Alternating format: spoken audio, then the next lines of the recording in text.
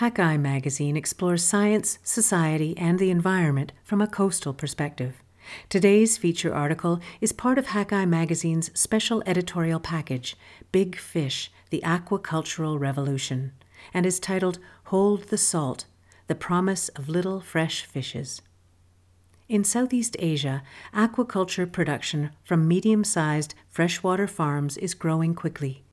Meet the quiet revolution that could sustainably feed the world. By Paul Tullis, with reporting in Myanmar by Htu Taser. Read by me, Heather Walter. Tens of thousands of kilograms of white carp, rohu, stinging catfish, eel, red snapper, grouper, snakehead, gagata, bream, the list goes on, surround fish broker Kotargi at the Sanpia wholesale fish market in Myanmar's colonial capital, Yangon. The scent is overpowering. He's been here since 4 a.m., which is when he and his fellow brokers arrive each day to meet the fishers in their lantern-lit, smile-shaped wooden boats. The fishers, arriving from the Yangon River, nose up to shore, engines gurgling and heavy with fish. Each vessel carries up to 10,000 kilograms of product, says Tar. His first and last names, Ko and Gi, are honorifics in the Burmese language. Sanpia is the largest fish market in Myanmar's largest city and commercial center, and the key point in the supply chain of fish for human consumption in the region, also called Yangon. Dozens of seafood processors and exporters operate in and around the market and its smaller cousin, Shui Paduk, a few kilometers up the river. Sanpia has become so busy, Tar says, that he has opened a second branch of his operation at Shui Paduk. Sanpia and Tar's business are thriving despite the decline of wild fisheries in much of Asia and indeed the world.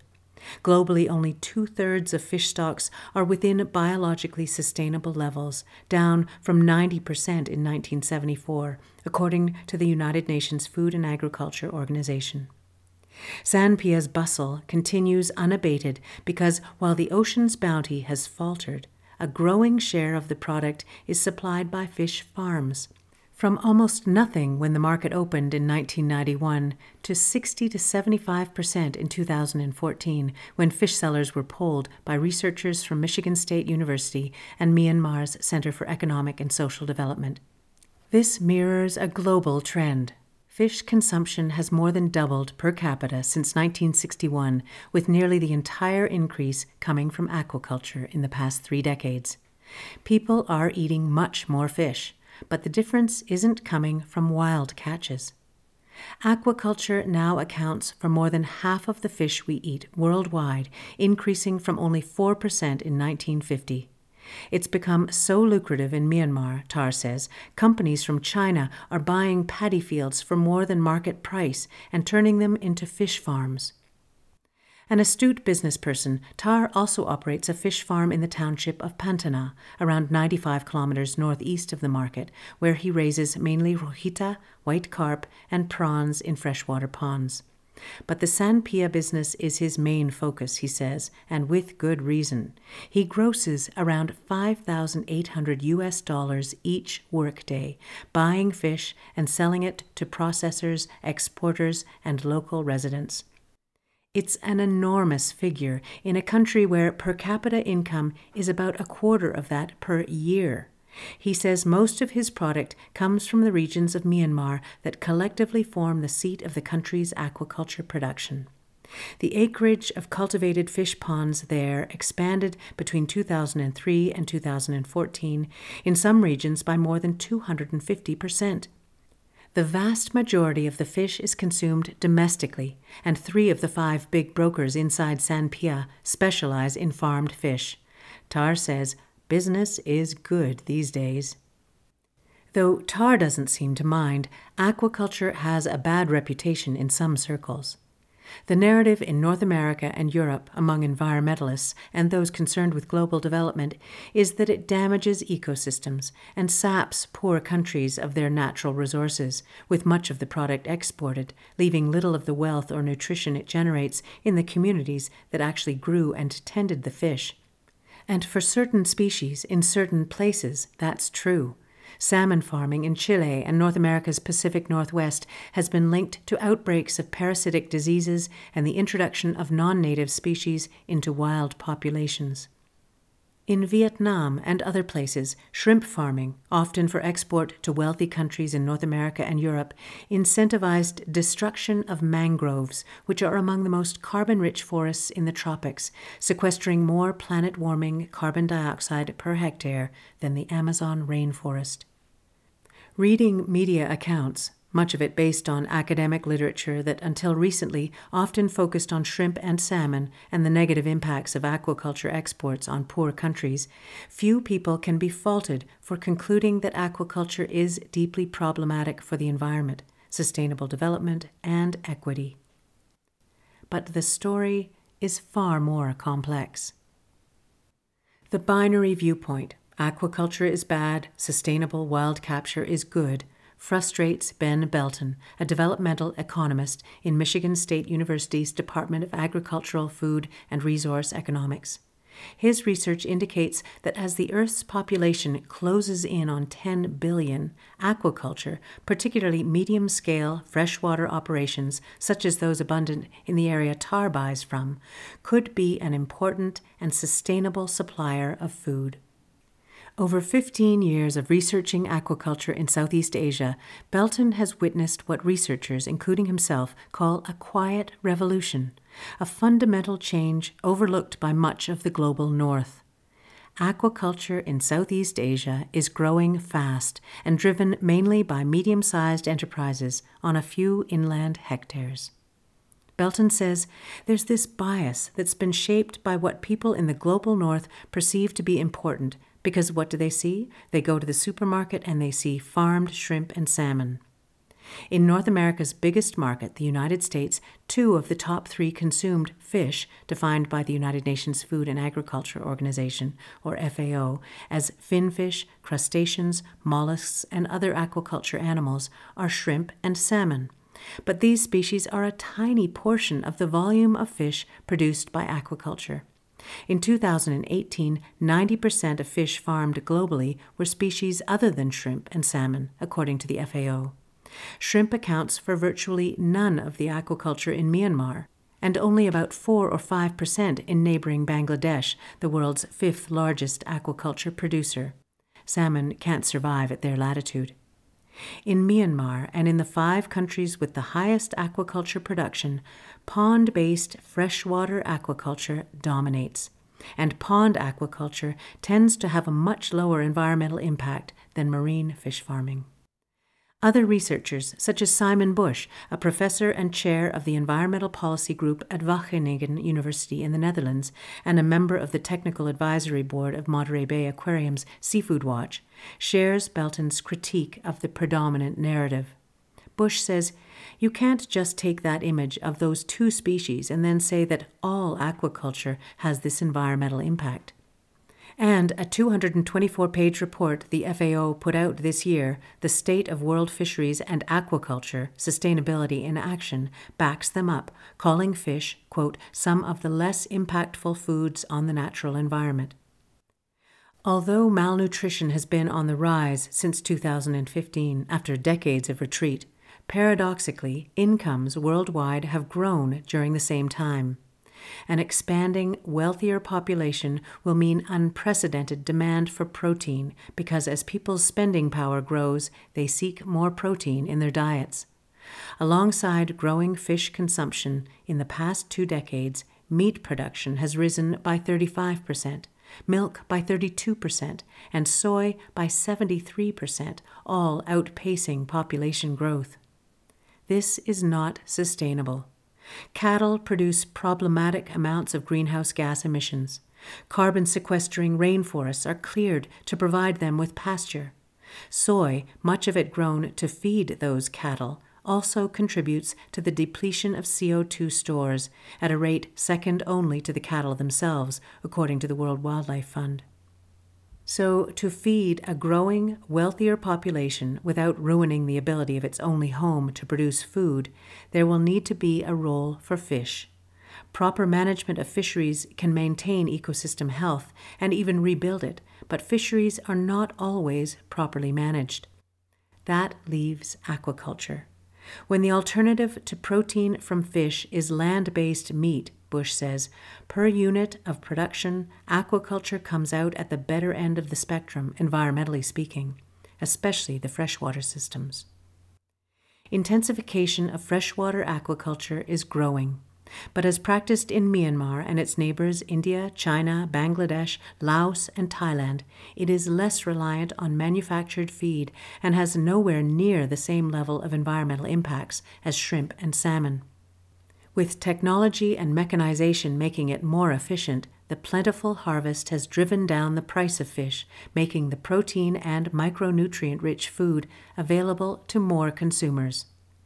People in low-income, food-deficit countries, such as those in Southeast Asia, are the ones who need such food the most, and aquaculture is more likely to provide affordable protein than other foods. The fish ponds of smallholders are not supplying the luxury fish sold in upscale North American and European markets. They're feeding their neighbors. One survey of 10 countries in Africa, Asia, and South America showed that were it not for aquaculture, the poor would eat far less fish of any kind, wild or farmed. And Belton and his colleagues estimate 70 to 80% of farmed fish moving through Sanpia is for the domestic market and not for export. Across the border in Bangladesh, 94% of the total market in aquaculture is consumed domestically. Belton says it's very clear the vast majority of Southeast Asian aquaculture is being consumed in the same places it's being produced.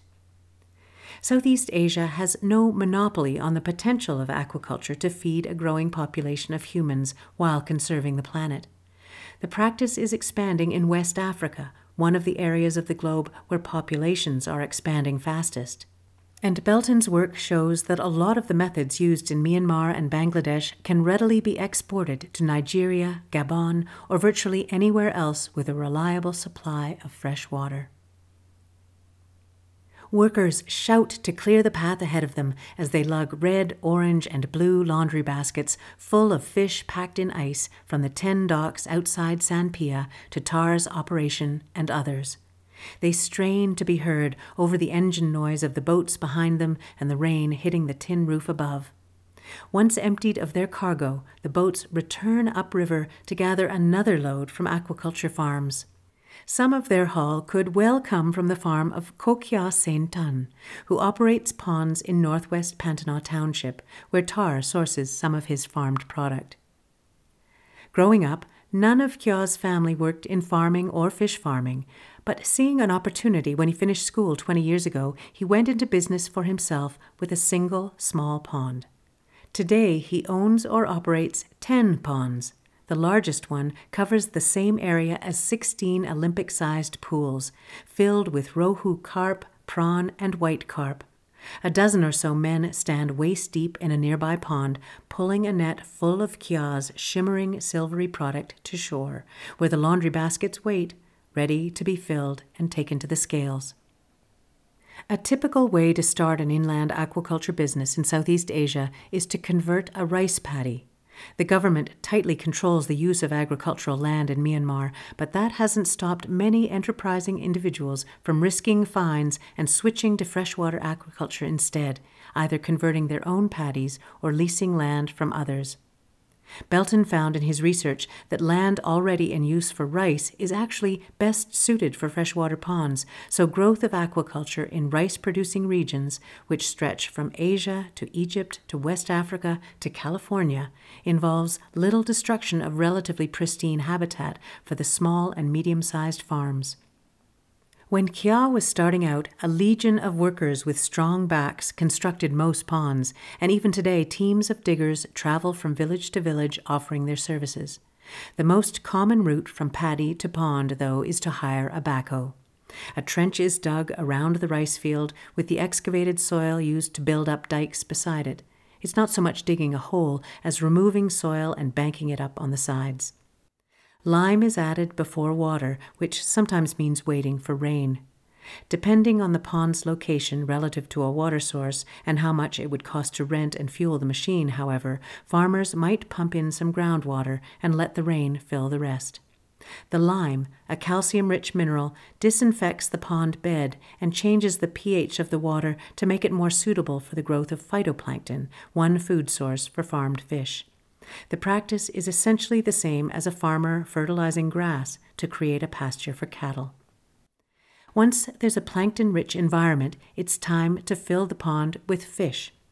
Kya stocks his ponds with what he calls babies, 3 to 5 day old fish acquired from a hatchery run by the government. He says, "We are lucky that we are near the township office of the Department of Fisheries."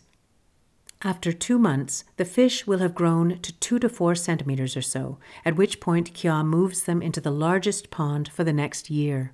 He'll shift them between ponds as needed over the 3 years it takes to raise the fish. Wearing rubber boots, swim trunks, and a short-sleeve button-down shirt, Kya, sporting a bit of the belly that comes with middle age, surveys his ponds from a dike that separates them. When he started his farm, just out of school, business was tough. Today, however, it's thriving. Kya and his wife have raised 4 children and sent them all to school on his income, with the oldest now in the 3rd year of university. That's not uncommon. Aquaculture is so lucrative in Southeast Asia that few farms start with help from the government or international NGOs. Existing demand, market infrastructure, and local know-how are all they need. And their success creates a spillover effect. Kya employs about 10 people, a figure that can double seasonally. Research from the University of Georgia, published in 2018, suggests that this is common and significant since it performs better than terrestrial farming in terms of the income per hectare generated for the local economy. Aquaculture work typically pays better than agriculture work, though as in virtually every other industry, women earn less than men, and is generally labor-intensive. Operations employ a variety of laborers to dig the ponds, to feed, harvest, and transport the fish, to manufacture the fish food, and even to provide security. Thieves are a continual menace, Kya says. The United Nations Food and Agriculture Organization estimates that 20.5 million people worldwide work on fish farms, most of them for smallholders. Consumers come from surrounding towns to buy on the days Kya harvests, indicating that most of his production stays in Myanmar. He boasts, "My product quality is well known." One of the controversies that has dogged aquaculture is the issue of fish feed. A trade group, the Marine Ingredients Organization, reports that about 12% of fish harvested from the wild goes to aquaculture. If fish from the ocean are going to feed those grown inland or in ocean pens, then aquaculture is contributing to the depletion of wild fish stocks, rather than diverting demand from them. But Kya feeds no marine products of any kind to his fish.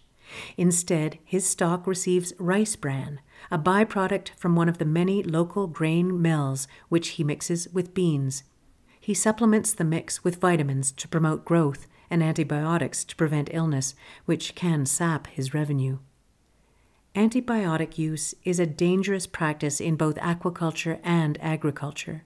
The World Health Organization has called their use in food production a significant threat to human health, fostering drug-resistant bacteria. Often, however, in a semi-intensive system, many farmers dispense with antibiotics, Belton says. He and his colleagues have found little use of antibiotics in Myanmar, based on their interviews with smallholders, while more intensive fish farming tends to see higher use of antibiotics.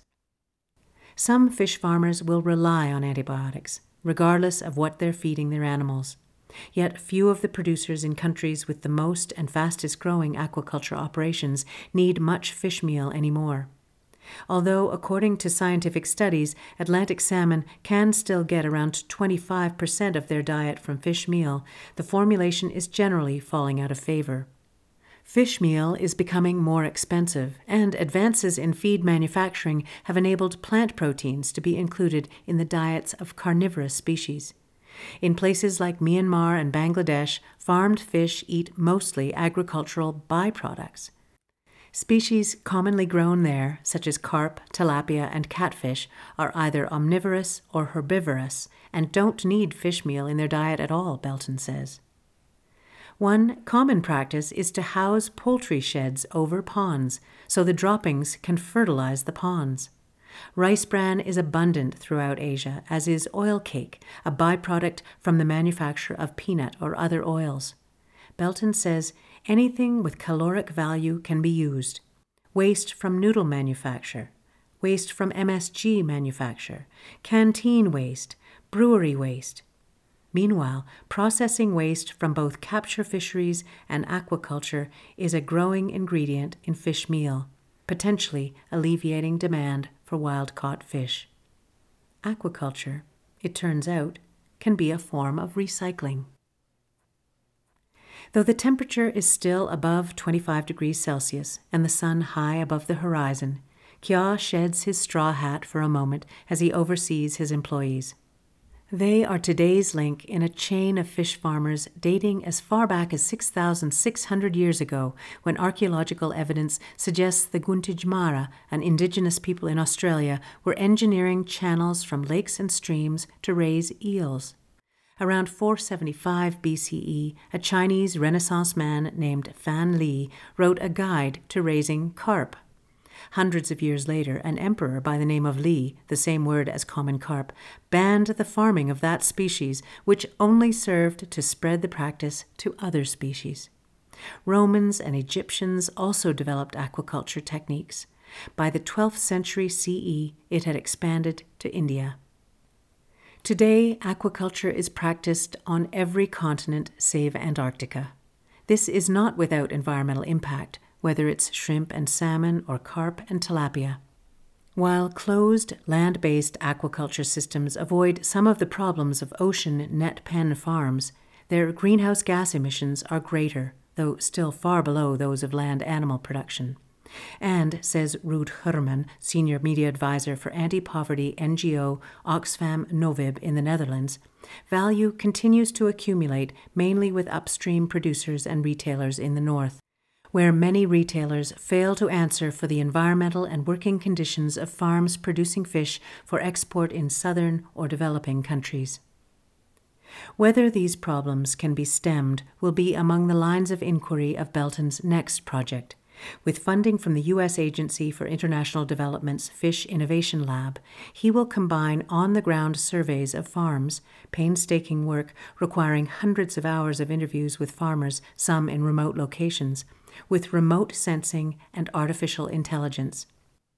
Belton and his colleagues at World Fish, a non-profit research organization headquartered in Penang, Malaysia, where Belton lives, plan to analyze satellite photographs to look for known fish farms, their characteristics, then feed the information into a computer capable of learning how to find farms in other images around the world. Combining the data from the two sources, Belton and his team will develop the most accurate estimates yet of aquaculture production, employment, and economic value. The COVID-19 pandemic delayed the survey component, but Belton expects to conduct the necessary travel later this year. The project's aim is for policymakers and multilateral organizations, such as the United Nations Food and Agriculture Organization, to leverage the data collected to help them assess the potential of aquaculture to sustainably feed a growing population that's growing wealthier and seeking more protein. Whatever Belton finds, it seems freshwater aquaculture is here to stay. Demand is too great, and the return too alluring for new entrants. Operations like Kya's could be one of the myriad of solutions that will be needed to feed 9.7 billion people in the coming decades. Find more coastal news and stories from Hakai Magazine on our website at hakaimagazine.com or follow us on Twitter or Facebook. All of our feature stories are part of the Hakai Magazine Audio Edition podcast, which you can subscribe to through your favorite podcast app. If you enjoyed this story, please consider sharing it with your friends.